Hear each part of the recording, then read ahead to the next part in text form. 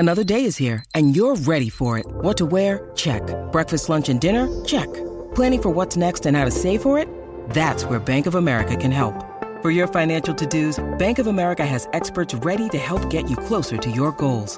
Get started at one of our local financial centers or 24/7 in our mobile banking app. Find a location near you at bankofamerica.com/talktous. What would you like the power to do? Mobile banking requires downloading the app and is only available for select devices. Message and data rates may apply. Bank of America N.A., member FDIC. When you need mealtime inspiration, it's worth shopping Kroger, where you'll find over 30,000 mouth-watering choices that excite your inner foodie. And no matter what tasty choice you make, you'll enjoy our everyday low prices, plus extra ways to save, like digital coupons worth over $600 each week. You can also save up to $1 off per gallon at the pump with fuel points. More savings and more inspiring flavors make shopping Kroger worth it every time. Kroger, fresh for everyone. Fuel restrictions apply.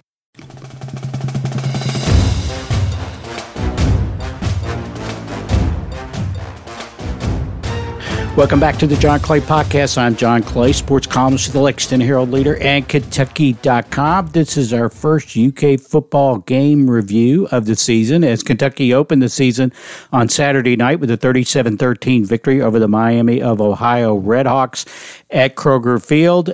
Up next for the Wildcats, the Florida Gators down in Gainesville in the Swamp. Saturday night, 7 o'clock on ESPN. Florida is coming off a 29-26 win over 7th-ranked Florida in the Swamp in Billy Napier's debut as the Florida coach. So it should be a great matchup on Saturday. It should be two ranked teams, which would be the first time since 2007 that Kentucky and Florida play each other while both being ranked. Florida is unranked, but I think they'll be in the top 25 when the poll comes out on Tuesday. Because we have games on Sunday night and Monday night. We're recording this on Sunday afternoon. My guest on the podcast is Mark Story, my fellow columnist at the Herald-Leader and Kentucky.com. We talked about UK's win over the Redhawks, some problems on the offensive line. The defense gave up a opening drive touchdown to Miami, but then settled down after that for defensive coordinator Brad White. Big night from Tavion Robinson, the Virginia Tech transfer, wide receiver who had over 100 yards in receiving. He also had a 23-yard punt return. Berrien Brown, UK freshman, returned a kickoff for 100 yards for a touchdown. He almost dropped the ball before he got to the goal line, but they ruled that he did go over the goal line with the ball. Kind of a teaching moment for the freshman from Nashville. Will Levis said he was disappointed in his performance after the game. He did throw for 3 touchdowns. He had an interception, but he did miss some easy throws. But he was under pressure for a lot of the game, and that's something Kentucky definitely needs to fix before they go down to the Swamp. We talked about all of that with Mark, so let's not waste any time. Let's get right to it. My conversation with Mark Story of the Herald-Leader and Kentucky.com about Kentucky football's win over Miami of Ohio and this Saturday's game against the Florida Gators. Okay, my guest now on the podcast is my colleague, good friend, fellow sports columnist at the Lexington Herald-Leader and Kentucky.com, Mark Story. How's it going, Mark? It's going good, John. We finally got a football game last night. We're taping this on Sunday afternoon. Kentucky beat Miami of Ohio 37-13 last night at Kroger Field. What was your overall impression of the opener, Mark? Well, I think it was mixed. I think there were obviously some good things. I think Kentucky's young talent was really impressive. Some of the true freshmen that had gotten a lot of hype and a lot of recruiting hype and then had a lot of buzz in the preseason camp, I thought came out and backed it up. Berrien Brown looked every bit as dynamic and as explosive as we've all been hearing. And I thought Dane Key played well, and 2 true freshman receivers who made big plays for Kentucky. I thought Keaton Wade and Alex Safari, were true freshmen who made an impact defensively. And while just to my naked eye, it looked like Deion Walker got blocked occasionally, he also made some plays. Right. And he's such an impressive looking specimen that it's hard not to be very intrigued about what he can be at Kentucky. So I thought that was encouraging. Obviously there were some concerns. The offensive line play was not at the level that we've come to expect of the Big Blue Wall. I don't think that should have been entirely unexpected when you look at the personnel losses from last year. They put 2 guys in the NFL draft, lost a 3rd starter, a 4th. You had 2 returning starters, one of whom missed a lot of camp due to injury and was only playing part-time last night, and the other who switch positions. So I don't think it's entirely shocking that, that they had some struggles there. But, obviously, they don't appear, at least right now, to have the capacity to, sort of control the line of scrimmage and just run the ball down people's throats that we've sort of gotten used to here since, really since 2016.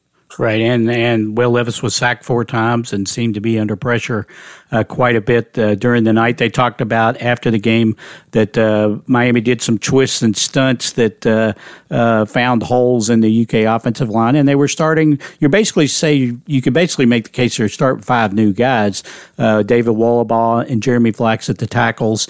Jagger Burton started in place of Kenneth Horsey at guard, and Horsey may be their best offensive lineman, and he, as you mentioned, was out part of camp, and that's why he didn't start or play much last night because he's been hurt. And then Tayshawn Manning started at the other guard. He's the transfer from Auburn. And Eli Cox, as you mentioned, with the center, he was a starting guard last year. Is this a one-game thing that can be fixed quickly, or is it a matter of just the guys need time playing together to get that continuity that you want from your offensive line? How do you think this will go moving forward? I would be stunned if they don't make a pretty dramatic improvement from week 1 to week 2. It looked to me like they were having a lot of assignment and communication issues, and I would assume that's something that can be fixed. But I do think it's probably going to take deeper into the season. They may have to, move some people around and, experiment to sort of get this, where they want it to be. Yeah, no, I agree. I mean, from everything we've heard, Jagger Burton had a really good camp, and he's definitely figures in the rotation. I mean, do you put him at one of the guard spots and leave him there? And do you move Kenneth Horsey to tackle? I think they tried that before, and it didn't work out quite well as well. And how does Keontae Goodwin figure in there, the freshman, highly regarded freshman coming in? Yeah, I don't think you really want to throw him to the Wolves down in Florida in your first SEC game and being on the road, but I think he's somebody that maybe they think by midseason could play a major role. We'll just have to see. Yeah, I think moving Horsey to tackle would be like the last resort. I didn't think last year when they did that it worked all that well, and to me you're weakening your guard position that way. So ideally, I think they need to try to develop, true tackles. Now, that presupposes you have that capacity within your program. Right. I do think it'll be interesting, with Goodwin to see how they handle him. I agree with you. I don't think just throwing him to the wolves in the swamp is really the way to do that. But you do wonder if they don't play better, substantially better on the offensive line if you don't, start running him in there more the next week against Youngstown State, and then the following week against Northern Illinois, and try to have him ready when you go to Ole Miss. Yeah, that's a good point. And then, of course, a big part of the running game is the running back position. And Chris Rodriguez did not play last night, suspended or unavailable, however you want to refer to it. We don't know how long longer he's going to be unavailable. And then you get 2 guys behind him who got hurt. Ramon Jefferson only had a couple of carries, and the next thing we know, he's got his helmet off and his shoulder pads off on the sidelines. And then later on in the game, Juton McClain got hurt. What about that running back position? Could we see more of a guy who was very impressive, I thought, in limited time at the end of last year from your alma mater in Lavelle Wright?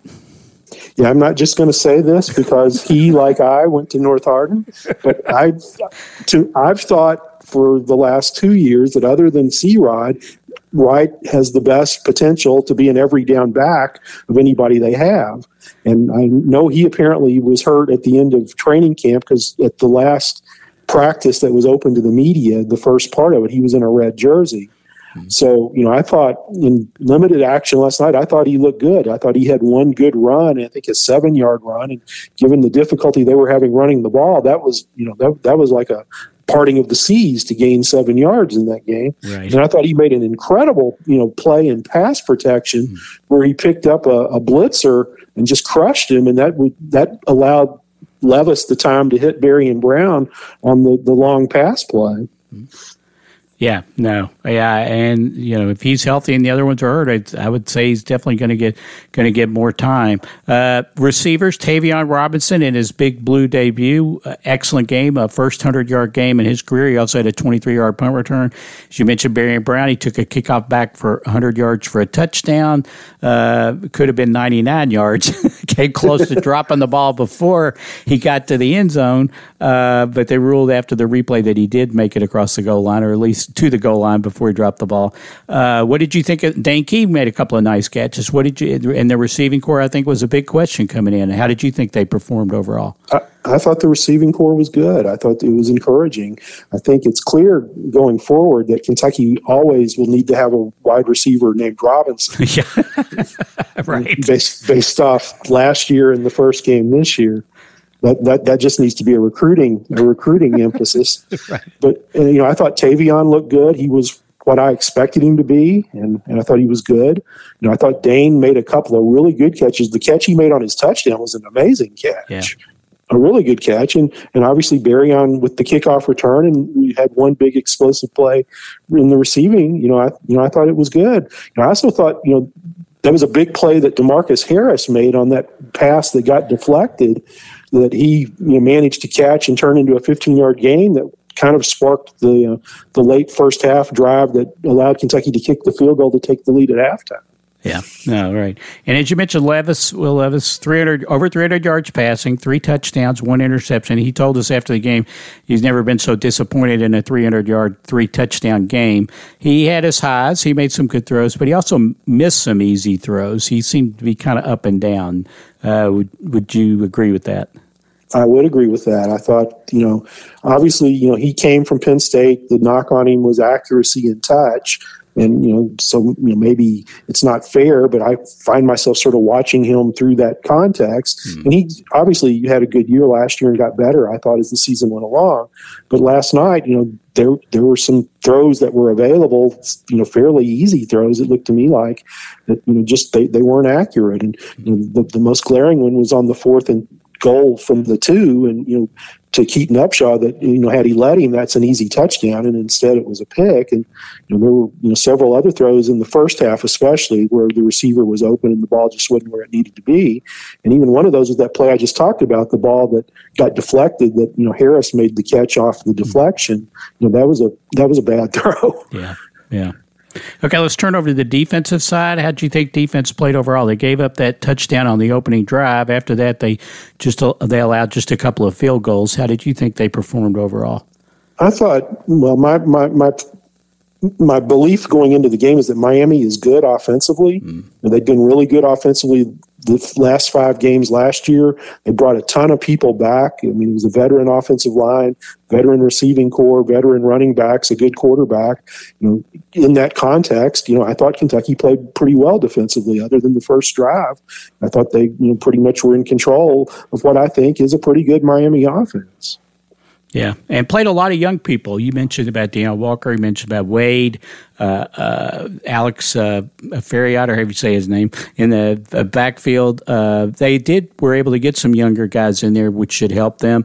It seemed, in talking to Brad White after the game, that he was happy about that. He thought that they just needed to get rid of some jitters off that first drive and settle down after that. But there's going to be some young players that are going to have to play big roles on this defense, don't you think?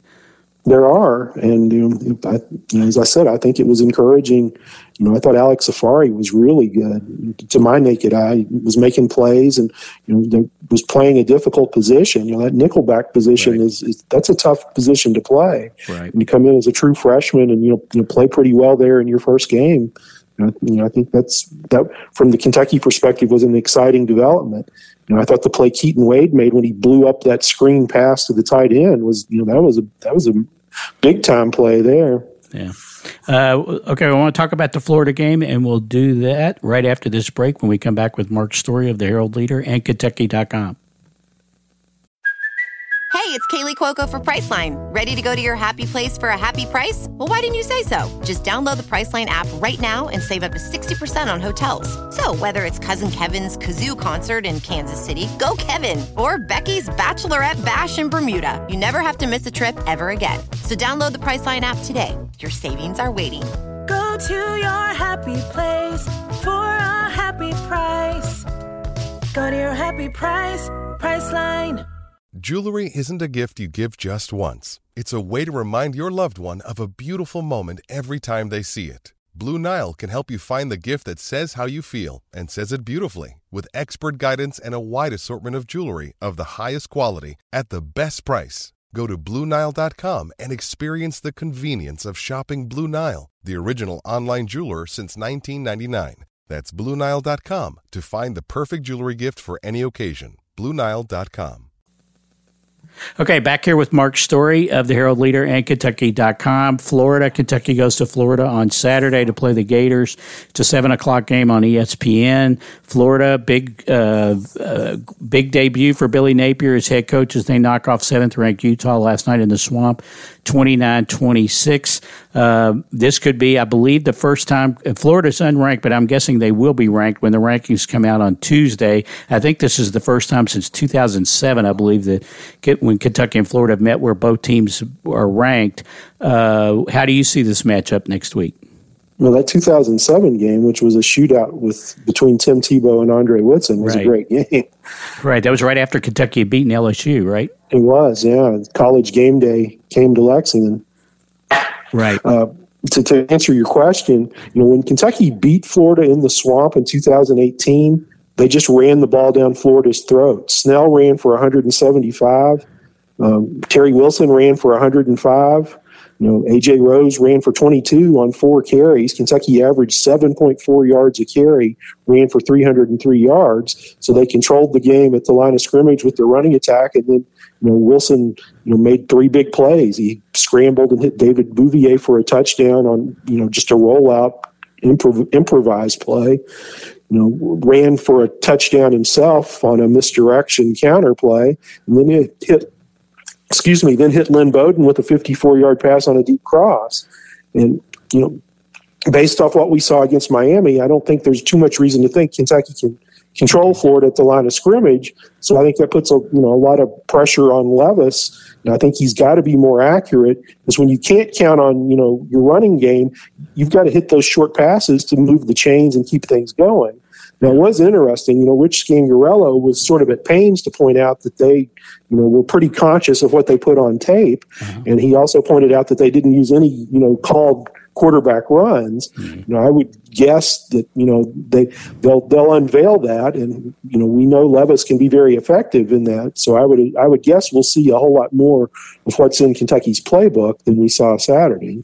Yeah, I mean, that's another question. I mean, I think it was Mark Stoops who said about, or it might have been Rich, might have been both of them, that they had a conscious effort last night to throw the ball. They wanted to throw the ball. Was that because they wanted to work on their passing game, or was it because they found out early on they couldn't run the ball very effectively, so they had to throw the ball, especially without Chris Rodriguez? We just don't know that. Only Rich knows that. But Rich has said during preseason practice, he made the point about, he thought that one of their advantages, even though they're still running an NFL-style offense like they ran last year with Liam Cohen as offensive coordinator, it's slightly different. And he made the point to us one day about how, we're going to be a mystery for the first couple of games, and that's a good thing. And Will Levis said after the game that he thought Coach Skang, as they call him, had been thinking about the Florida game for quite a while. So it's hard to know how much did they hold back last night that they in the playbook that they can use against Florida. I would guess they were pretty vanilla, and it was obvious they weren't running the quarterback at all. So I would think we'll see some of that at least, and that will give Florida something else to look at. Obviously, the Kentucky game was going on at the same time as the Florida game, so I didn't see it. Yeah. But just looking at Florida's numbers, defensively they didn't do a lot. There was obviously an incredibly athletic interception made in the end zone by Amari Burney that saved the game. Right. But, they didn't have any sacks. I think they had 2 tackles for loss. Right. I mean, Utah appears to have moved the ball, pretty effectively. Utah was 8 of 13 on third downs and actually had more first downs than Florida. So, Yeah. Utah's got a good offense. I mean, they had a good offense do last year. When they played in that bowl game, I think we all watched that Rose Bowl game with Ohio State, which was incredible. The thing I was interested about the sacks too, because like Kentucky, they gave up 4 sacks last night. Now they're going down to Florida. Florida always has athletic defensive linemen. So when I was writing my story this morning, I looked up about Florida sacks and was surprised to see that they didn't have a sack. Yeah, I am. I did that same thing at about 2:00 this morning. I did it like 8 hours after you did, but I looked it up. What about Anthony Richardson, the Florida quarterback? I mean, people are already, in my column that I wrote about I led off with Todd McShay last night. It seemed like as soon as the game was over, the NFL draft analyst for ESPN, who also does college games, said he couldn't wait for Saturday to see Levis versus Anthony Richardson. A big, strong guy, athletic guy. He ran for over 100 yards last night, passed for over 100 yards. What kind of threat is he going to be for this Kentucky defense? No, I think he's good. I mean, I think he's kind of an athletic freak. I think you have to try to shut him down and make him throw. I'm not saying he can't do that, but I think you have to try to control their run game and make them beat you through the air. Yeah. Yeah, no, I agree. I agree. Yeah, we've heard about him for the last couple of years, even when he was kind of playing behind Emory Jones as a Florida quarterback. Yeah, Jones is their quarterback, but they got this guy who's really raw in Anthony Richardson, but he's going to be really good because he's so athletic. So we'll see. And now you got a new staff with a new head coach in Billy Napier, who did a tremendous job at Louisiana, and I think will do a really good job at Florida. My question was, how quickly can he turn it around? And beating Utah is a pretty good start, obviously, the 7th-ranked team in the country. What about the fact, though, that Kentucky's 2-2 against Florida over the last 4 years? They beat them down, as you mentioned, down in the swamp in that game in 2018, and then last year they beat them up here at Kroger Field. I mean, I feel like Kentucky in the games now, the COVID year, they were beaten pretty soundly. That was a pretty close game until the second half, and then the game they lost at home. Controversial ending against Florida there at the end of that game where they could have won, a holding call at the end of that game. I feel like Kentucky feels like they can play with Florida, which hasn't always been the case in the past. How much does that come into play Saturday, you think? Oh, I think it's a factor. I think under Mark Stoops, Kentucky's been very competitive with Florida. They've beaten them twice. I think 5 of the games have been decided by 8 points or fewer.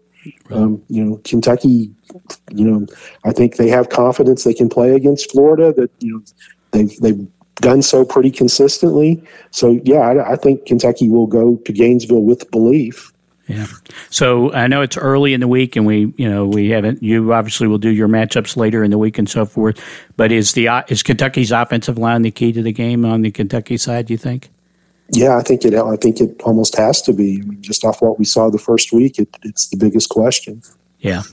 No, I agree. I think if they protect Levis and they can run the ball a little bit, I think they've got a chance. It'd be interesting to see how Florida plays. A big high last night I read where it was the biggest crowd for an opener Florida's ever had.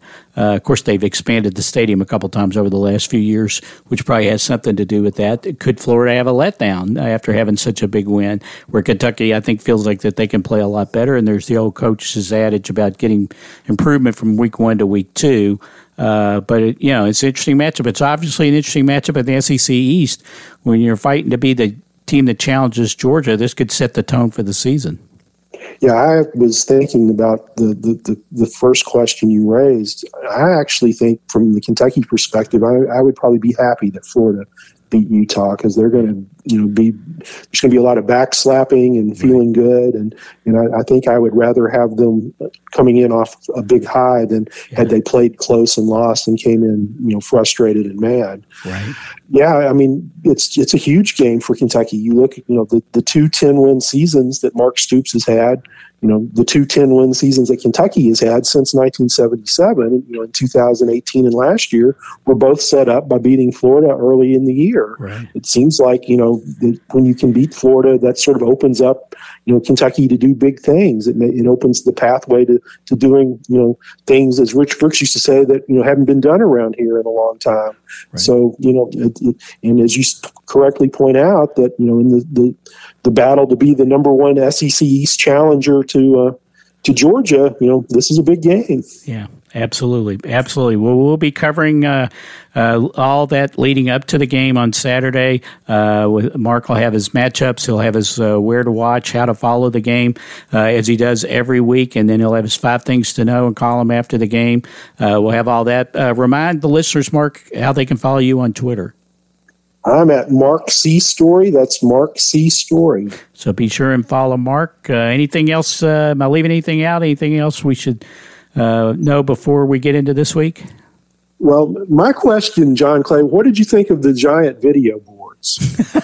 Funny you should ask that because just earlier I was talking with some people who were at the game last night, and they did not like the giant video boards for a couple of reasons. Number one is that it was too hard to find the score, and because I guess the score was, I didn't really notice it until into the game, that it's just basically in that ribbon at the bottom of the screen, and they thought the numbers for the statistics were too high, and they wanted to know why they were on there. They don't need to know the statistics the whole time.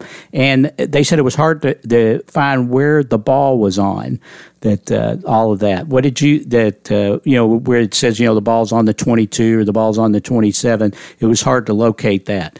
What did you think of the video boards? No, I thought they were nice. I thought especially like in the pregame when they were doing the player interviews and just, or the player introductions, and just, it was just a really good experience and an enhanced experience. Now, some of the stuff about having a difficult time finding where the ball was, and I think that was a legitimate complaint, but to me, they ought to be able to fix that. I assume they can reprogram these things to make them more, I guess, consumer friendly as they go along. I thought it was a pretty nice upgrade just in terms of the capacity for what they can do with their video boards. Oh, yeah. Definitely. I mean, if you go around the league, Kentucky had fallen way behind or was falling behind. When you go to some of these other places, their video boards, Mississippi State has a video board that goes like the length of the field. It's almost too big. But some of these other places, the people that were complaining to me about it, and they made the point that they liked, the bigger board and the bigger screen.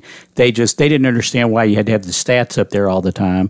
You could show those at the end of the quarter or something at the expense of having the score so small, when you think the score is really the most important part of the game that you want to know, the score and where's the ball on, what's, the down and the yards to go. And you're probably right. I'm sure they can fix some of that. They can reprogram, make some things smaller and some things bigger. But overall, I think it's an improvement. It probably had some first game quirks that need to be worked out as well. Maybe we'll see great improvement from game 1 to game 2 in the video scoreboards as well. Well, I think, I do agree that it was, and some of that's just getting used to where stuff is, but it was hard to find the score and like the down and to-go information. Yeah. The other thing we should mention is, Mark Stoops tied Bear Bryant. He did. He tied Bear Bryant, yes. Now, part of that's from longevity. Obviously, Mark does not have the same winning percentage as Bear, but as Bear Bryant, but there's something to be said, obviously, for Mark being the longest tenured coach now at 10 years, and to get that record. Mark's tried to downplay it, but I think it definitely is something to be proud of.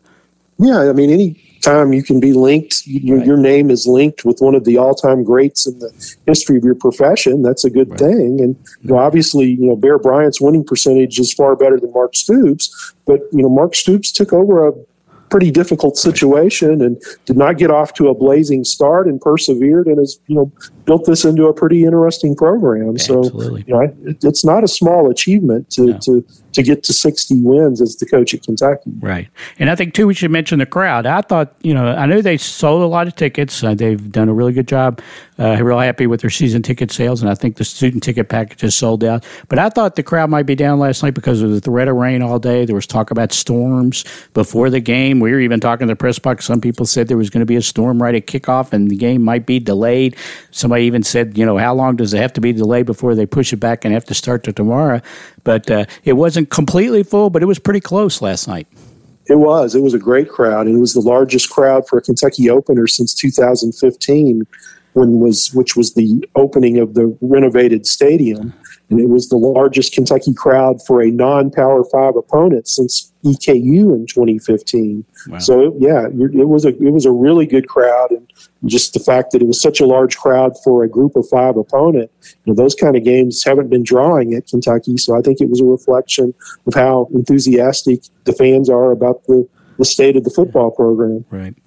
And Kentucky will be facing a hostile crowd down at the Swamp next Saturday in Gainesville, and we'll have plenty of coverage, as I mentioned, leading up to the game, during the game, and after the game, both on Kentucky.com and in the print edition of the Herald Leader. And as always, Mark, thanks again for being on the podcast. Look forward to talking to you on Sundays as the season goes along. Thank you, John. Okay, that'll do it for this edition of the John Clay Podcast. My thanks, as always, to my fellow sports columnist and colleague at the Herald Leader, Mark Story.